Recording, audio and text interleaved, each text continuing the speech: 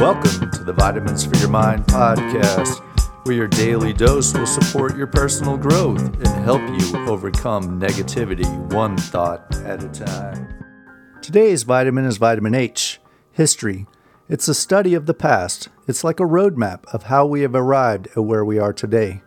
The benefits are in the knowledge that can be gained if we take the time to study and learn from it. The adverse effects, if we don't learn from the past, we are destined to repeat it. Our connecting point is that our past is meant to be a lesson, not a life sentence. There is so much to be learned from the missteps of others if we would just take the time to examine them. Self-check, reflect. If your life was a history book, what lessons would it teach? 3 things to remember. 1. History is like a roadmap of how we have arrived at where we are today.